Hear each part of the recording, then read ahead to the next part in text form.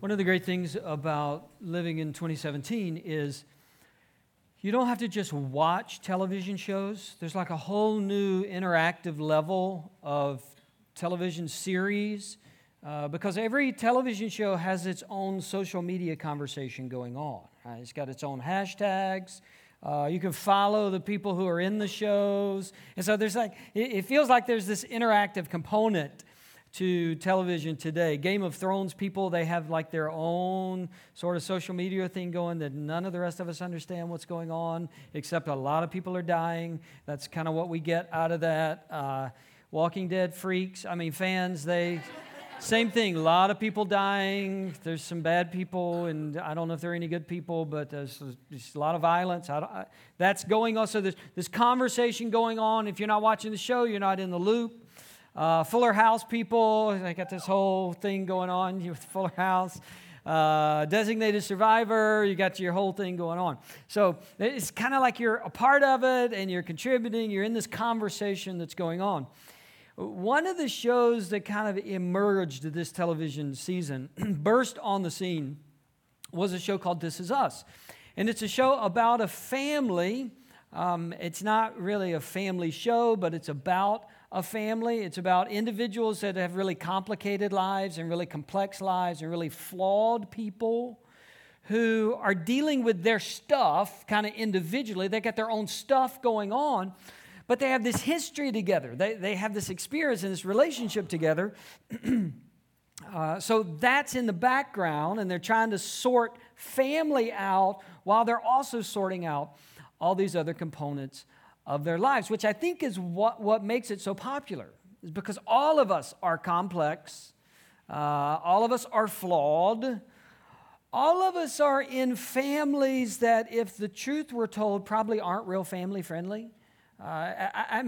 If we dug around in your family background very much, it'd be your family, but there'd probably be some not so family friendly stuff on there that we wouldn't want to put on television. If we climbed high enough into your family tree, we'd find some not so family friendly stuff. And some of you, we wouldn't have to dig very far, right? It's like right out there. Yeah, not family friendly. We don't want to talk about that.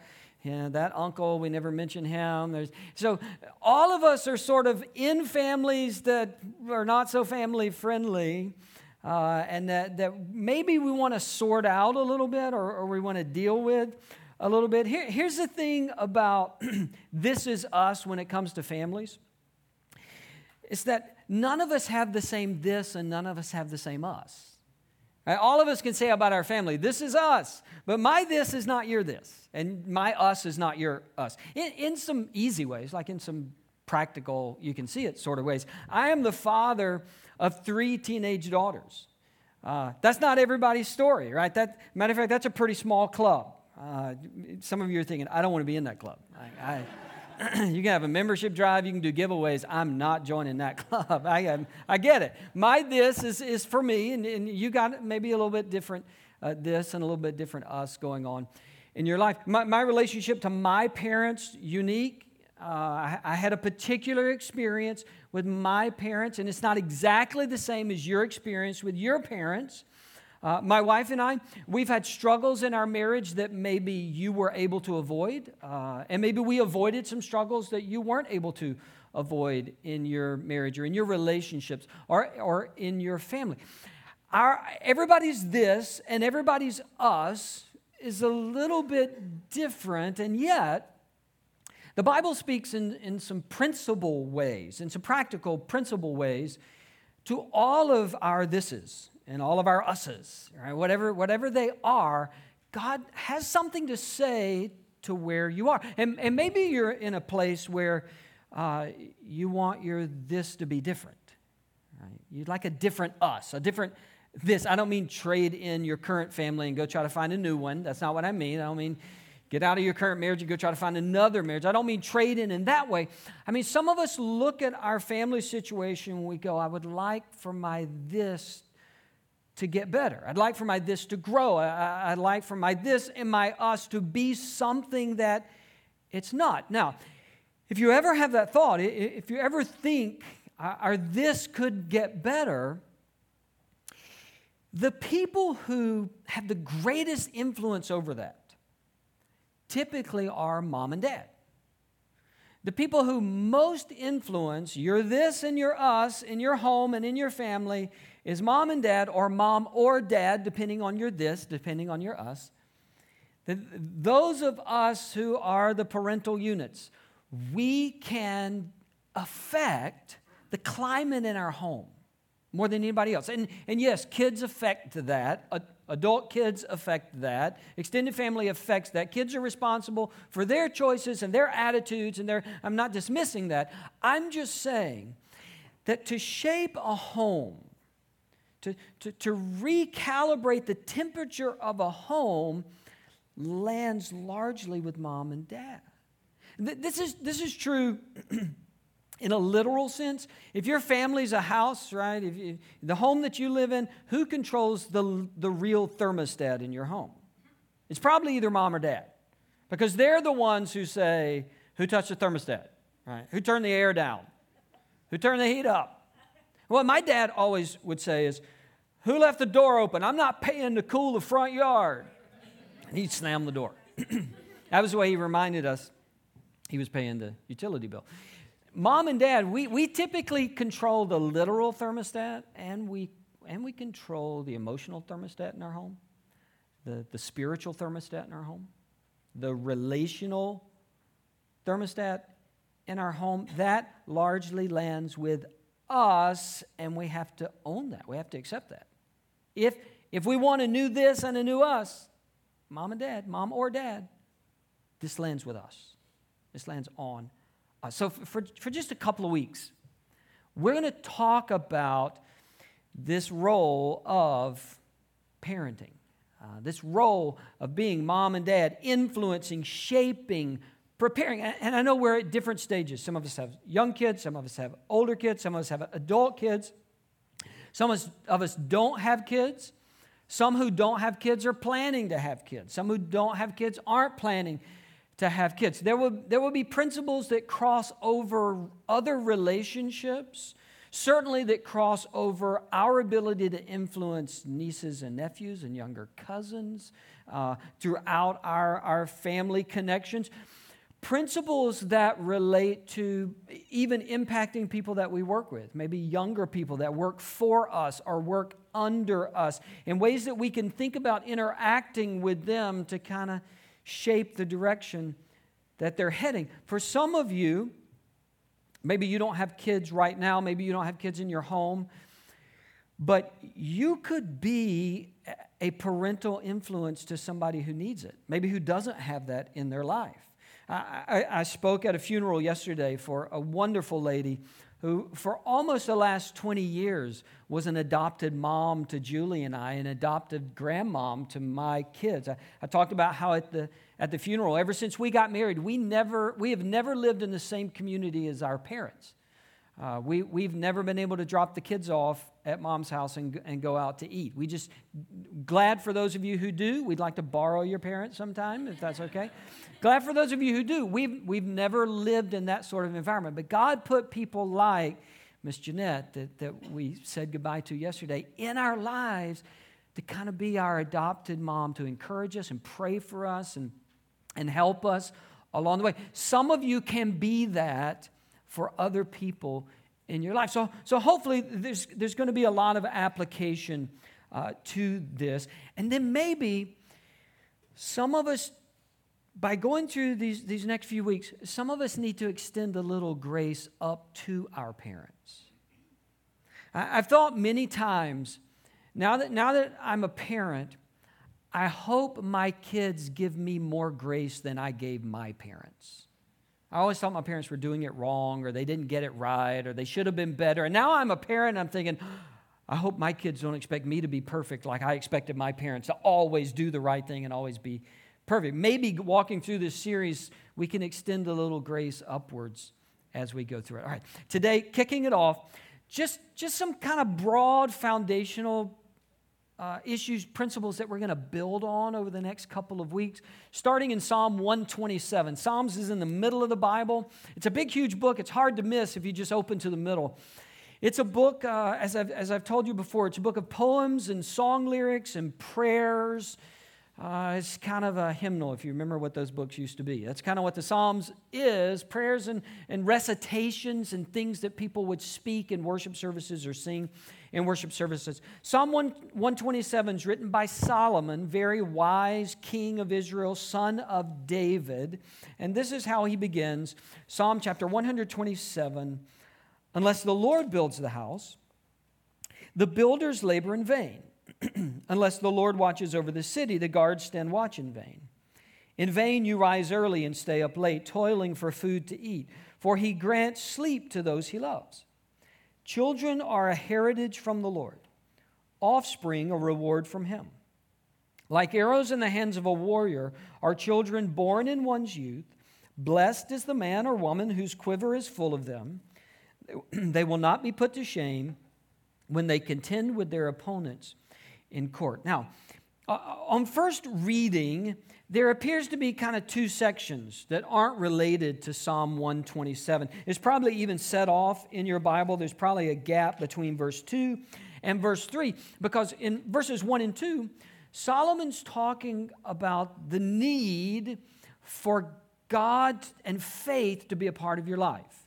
And he uses analogies like if you're building a house, but like you're ignoring God, it's going to be useless in the end. If you're guarding a city, but your heart's not tuned into God, then eventually that's all going to go away. And it's not going to matter that you were guarding the city. If you get up early to go to work and stay up late to meet needs, that's a good thing. All of these are good things. But Solomon's saying, if at the core of your life, God isn't there, a relationship with Jesus isn't there, then eventually all these other things are going to pass away and it's going to be useless. Houses are going to come and go.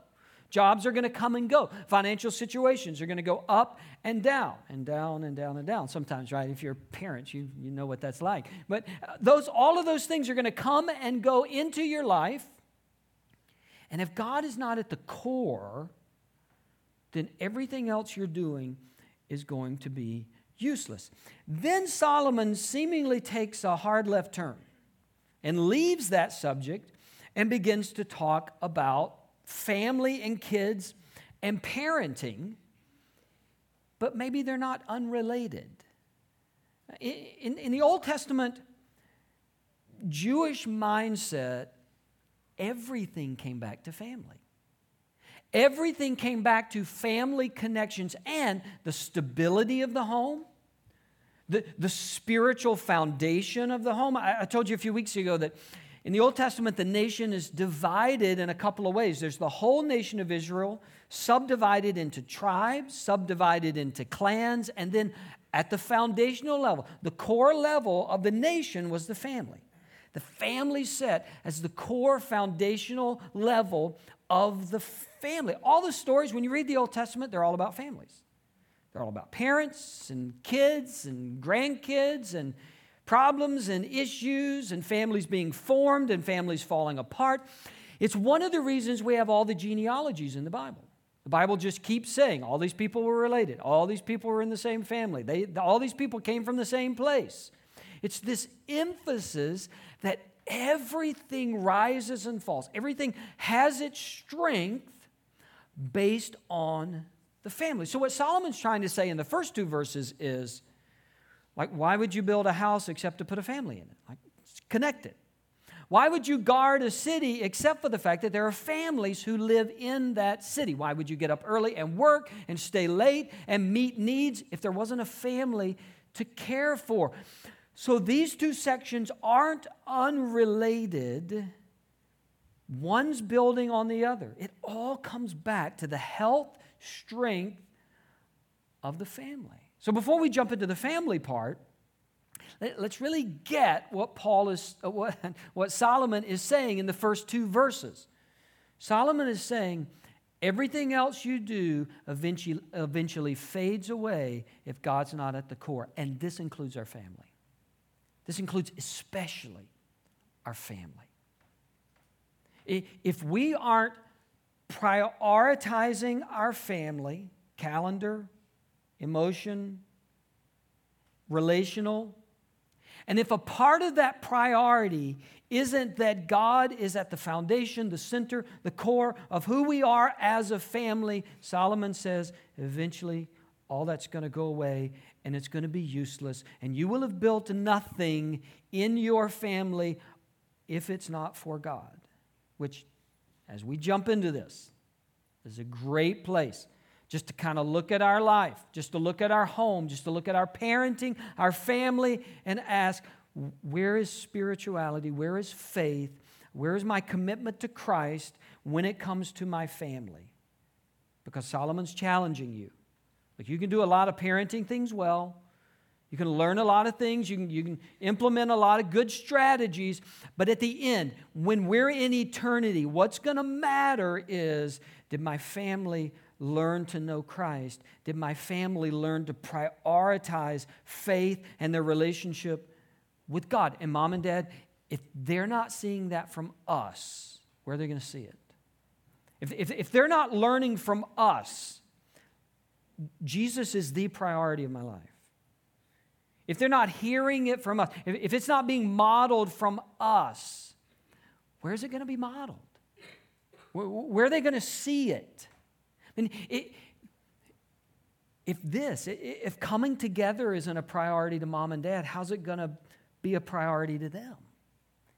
If them being a part of Journey Kids Ministry, or if you have teenagers, being consistently a part of Journey Students Ministry, if we aren't saying, look, this is important, we make this a priority, we set aside other things because worshiping God is important to our family. If they don't see that when they're in our home, how are they going to live that when they get out of our home?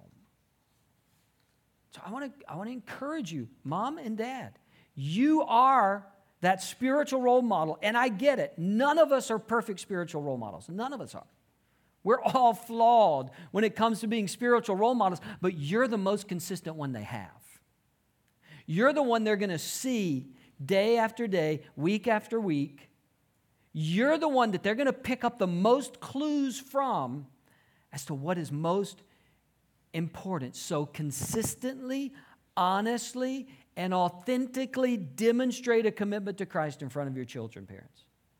Consistently, not going to get it right every time, but consistently, honestly, you're going to fail sometimes, own up to it, ask for forgiveness, say, I blew that one. Authentically demonstrate a commitment to Christ in front of your children. Live out your faith, mom and dad. Let them see it in you. Now, from there, Solomon jumps into specifically parents and children. He writes, children are a heritage from the Lord, offspring a reward from Him. Children are a heritage. It's the sense of an inheritance. Like, you got something really valuable, you got something really precious, and it was handed down to you. It's really not yours. Somebody handed this down to you. And Solomon is saying, view your kids as that priceless inheritance that you've been given. When my grandparents died on my mom's side, I got their radio, which may not seem like a big deal to you. But my grandparents' radio was about this wide and about this tall. I've got a picture. I'll show you a picture of it. This is my grandparents' radio. All right. Now, I have an iPod Nano that's this big. And it has all the music that I want to listen to this big. My grandparents, before television, this is what they would sit around and they would listen to shows on. It still works, by the way. Like, I can turn it on. It takes a few minutes to warm up the tubes and get the crackle out, but eventually we can get 750 WSB from Atlanta. This is my inheritance, and it means something to me because it belonged to them. It means something to me because every time I would walk in their house, I would see this. It was always there. It's kind of a centerpiece in their home, and now I have it. And there's no amount of money you could give me for this. Because this is a priceless heritage, a priceless inheritance that I have from them, and I feel a sense of responsibility because the truth of the matter is everybody else in the family wanted this, and I got it. And it's a long story as to how I got it, but being the firstborn grandson, it doesn't hurt. So I got this. Everybody else wanted it, so I had this sense of responsibility to take care of it and to honor my grandparents. So when Solomon says, children are a heritage from the Lord, he's saying, look, you've been given an eternal soul. You haven't just been given flesh and blood. You haven't just been given temper tantrums, dirty diapers. You've been given an eternal soul created in the image of God, and it's a priceless gift that God gives to you in part to bring joy to you, in part to disciple you, in part to shape you more into Jesus' image. Don't our kids do that? Sometimes they shape us in the image of the devil too, but intended to move us more into the image of Jesus. And when we view our kids and when we interact with our kids, we're interacting with an inheritance from God. Now, I'm not saying that kids are like radios, right? Unfortunately, you can't turn them off. That would be a nice feature. Or at least change the station. Right? You ever have those days? Can we just do easy listening for the rest of the day? So some smooth jazz, anything but the headbanging we've had for the last 4 days? Can we just change this? You can't change the station. You can't turn them off. But they are a priceless inheritance that we've been given. Now, Solomon builds on that to say, they're like arrows in the hands of a warrior. Like arrows in the hands of a warrior are children born in one's youth. So this kind of cool metaphor of an archer pulling arrows out of his quiver, her quiver, and launching them. Now, here's the thing about archery is you never release an arrow without some intended place that you want it to go. Whether that's a target, whether you're in battle and you want it to go to a specific place, whether you're hunting, you have a specific place that you want this arrow to land when you release it. And Solomon is saying parenting is like that. Like if you're a parent, you need to be generating in your mind, praying through, reading scripture, talking to other parents. You need to come up with, here are some places I want them to land. In the sense of, this is the person I want them to become. These are the characteristics I want for their life. Now let's be honest. None of us who are parents feel like we know what we're doing, right? Can we just be honest? Can we just let the secret out of the bag for all the people who aren't parents? Before we were parents, we knew how to parent really well, right? Like before we became parents, we could tell parents how to parent their kids. And then we would become parents and it's like, this is a lot more complicated than I thought it was. I don't really know what I'm doing with my kids. Well, all of us feel that way, right? It's like that ultimate walking on a high wire without a safety net. Like, I don't know how this is going to turn out. Are we doing the right thing? I think it's going to work out okay. Should we step in? Should we not step in? Should we make the decision for them? Should we force them to make their own decisions? Should we make the call? Should we not make the call? Should we intervene? Should we discipline? Should we not discipline? Should we put them on restriction or not put them on restriction? And that's just one day, right? Those of you who are parents. Now, that's just one day. And then multiply one day times 18 years. This is parenting. And then they leave the home, and from what I understand, you still keep doing that, right? Should I intervene? Should I call them? Should I tell them what I think? Should I not tell them what I think? It's like the rest of your life, you're having that internal conversation if you're a parent. I mean, if you're a parent and you don't have that internal conversation, I question whether you should be a parent, honestly. Like you don't have the credentials. If you don't have this second guessing going on all the time, that's what being a parent is. Am I doing the right thing? I think I'm praying. I hope, God, am I doing the right thing? Now, those little daily decisions, I think, are the hard ones. I think sometimes it's easier to step back from all of that and just say, but what kind of person do I want her to be one day? What kind of person do I want him to be? Spiritually, morally, relationally? What sort of self-confidence do I want? What kind of compassion for other people do I want her to have? What do I want him to have? What kind of leadership ability do I want him or her to have? That's kind of what Solomon's saying. Don't get swept away by all of the things you don't know.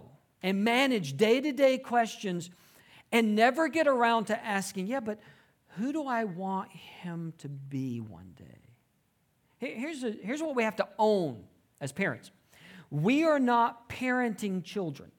We aren't parenting children, ever. We are parenting future adults. We are parenting people that are actually going to grow up one day. And when they're 2, it doesn't seem like it, right? When you're in the middle of geometry, it feels like it'll never end. But we're not parenting kids. We're parenting future adults. And while there's certainly a sense of, I'm just making this up as I go along, I don't really know if this is going to work or not, there are some, hey, look, this is where I want it to end up. This is where I want my parenting to land. This is who I want my child to become. And maybe those are really specific, and maybe those are really general. You need to be praying about this. You need to be seeking God about this. And at the same time, I would say, don't over-spiritualize it either. My mom, one of her targets for her kids when we were young, one of the things she said she always wanted for her kids was she wanted other people to be able to enjoy being around her kids. She wanted other people, when they were around her kids, to have a positive experience, a pleasant experience. And kids will be kids. You know, kids do what they do, and they get into stuff, and they say things. But for my mom, one of the targets was, I want my kids, when they're around other people, for people to actually enjoy their presence. Now, when you back up from that target, that means my mom had to teach her kids that the world didn't revolve around them. They had to understand, there's actually other people in the world, and you should listen to other people talk, and you shouldn't be rude. And you should know how to interact socially with people who are older than you. You should respect people who are older. There was this whole list of things that go into, I want other people to enjoy being around my kids. Now, maybe that's a target for you. Maybe it's not. We've tried to adopt that with our kids, is teaching them, hey, other people matter. Care about other people. Listen to other people. You don't have to be the center of attention all the time. You don't have to be rude. Nobody wants to be around a brat, right? All of those little things, just simply because I want people to enjoy being around my kid. Here's the other thing. I don't know if my mom thought, but it's certainly a part of it. It was the realization that other people aren't going to love her kids the way she loves her kids. Right? Ever. And that's a part of the importance of parents loving their kids, and we'll talk about that over the next few weeks. But the other aspect of that is realizing I'm going to give my kids slack because I love them, and other people aren't going to give them that slack. Like, I'm going to overlook things that when they become young adults, people aren't going to overlook anymore. And so I need to teach them, mom loves them no matter what. Dad loves them no matter what. I forgive them. I have compassion for them.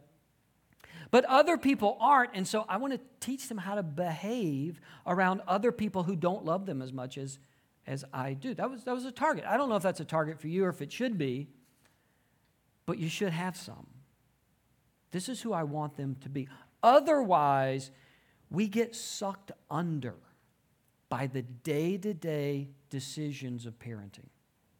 And we're really not launching them anywhere. We're really not looking toward who they're going to become one day.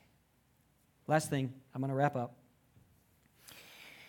Just foundational level, just to throw this out there as we get started, I would say to mom and dad, parent the stage that you're in. Parent the stage that you're in. I'm going to say more about this. My wife's going to join me in a few weeks, and we're going to talk more details about this particular one, but I just want to put it out there right now. Parenting newborns and toddlers is not the same as parenting middle schoolers. Parenting middle schoolers is not the same as parenting a 16-year-old who just got their driver's license. Love's the same, forgiveness is the same, compassion is the same, parenting strategy is not the same. As a matter of fact, if you're parenting your middle schooler like you did when they were a 3-year-old, there's a problem. Conversely, if you're parenting your 8-year-old like she's already a 16-year-old, there's a problem. Parent the stage that you're in two senses. One, every stage is unique. Every stage calls for different strategies and creativity and discipline and prayers. Every stage is unique. I forgot the second one. What was the second one, Doug? You were writing down the first one. Okay. Yeah. Each stage is unique, and you don't get to skip any stages. Right? You can't bail out anywhere along the way, Mom and Dad. Educators get to do this. This is not a knock on educators, I'll explain. Educators get to pick which age group they love and they thrive in and they want to be with. If you talk to any educator, they will say something like, I teach second grade. I love second grade. I've gone up to third grade, dropped down to kindergarten once. I really love that age. I would never teach high school. I would not. I don't like the big kids. I like the little kids. Or you go to the other extreme and somebody says, I teach juniors. I love juniors, 17, 18. They can wipe themselves. You don't have to deal with that. They're sort of grown. You can have a conversation with them. I could never teach third grade. I would never go to, and that's cool. Teachers get that choice. Parents, you don't get that choice. You don't get to decide. I loved them when they were young. I want to kill them when they're in middle school. Man, I just wish they'd grow up and we could have a conversation. Oh, they will, but you got to parent till they get there. You don't get to skip phases, and you don't get to drop out in phases. You don't get to run up against something, and I feel it too. I don't know, I'm not sure. My wife and I have these same conversations. Should we, shouldn't we? Are we doing the right thing? You're going to feel that. The thing you can't do is abdicate that moment. You can't step back. You can't step out. You can't give up. You can't say, I'm going to wait this out. You can't disappear, Mom and Dad. And if you have, now's the time to re-engage. Now's the time to step back in. You don't get to skip stages. When God, the creator of the universe, has given you an inheritance of an eternal soul made in His image that will bring great joy to your life, and will test you day after day. But He's trusted you. He's trusted you. He said, look, I'm giving something priceless to you. So be responsible for it. Let's pray. God,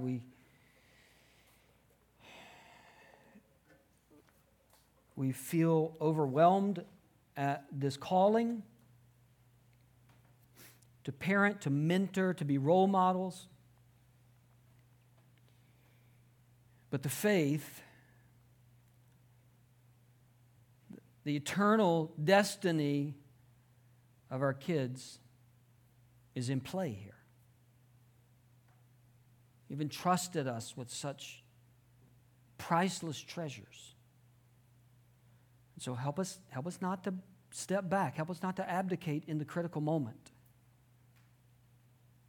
We need your help. We don't have all the answers. But God, we want to launch our future adults toward the right targets, toward the right places, spiritually and relationally and morally, and in their compassion level, in their ability to serve other people, their ability to lead, and their self-confidence. God, we want to launch them in the right direction. So give us wisdom and grace. I pray it in Jesus' name. Amen.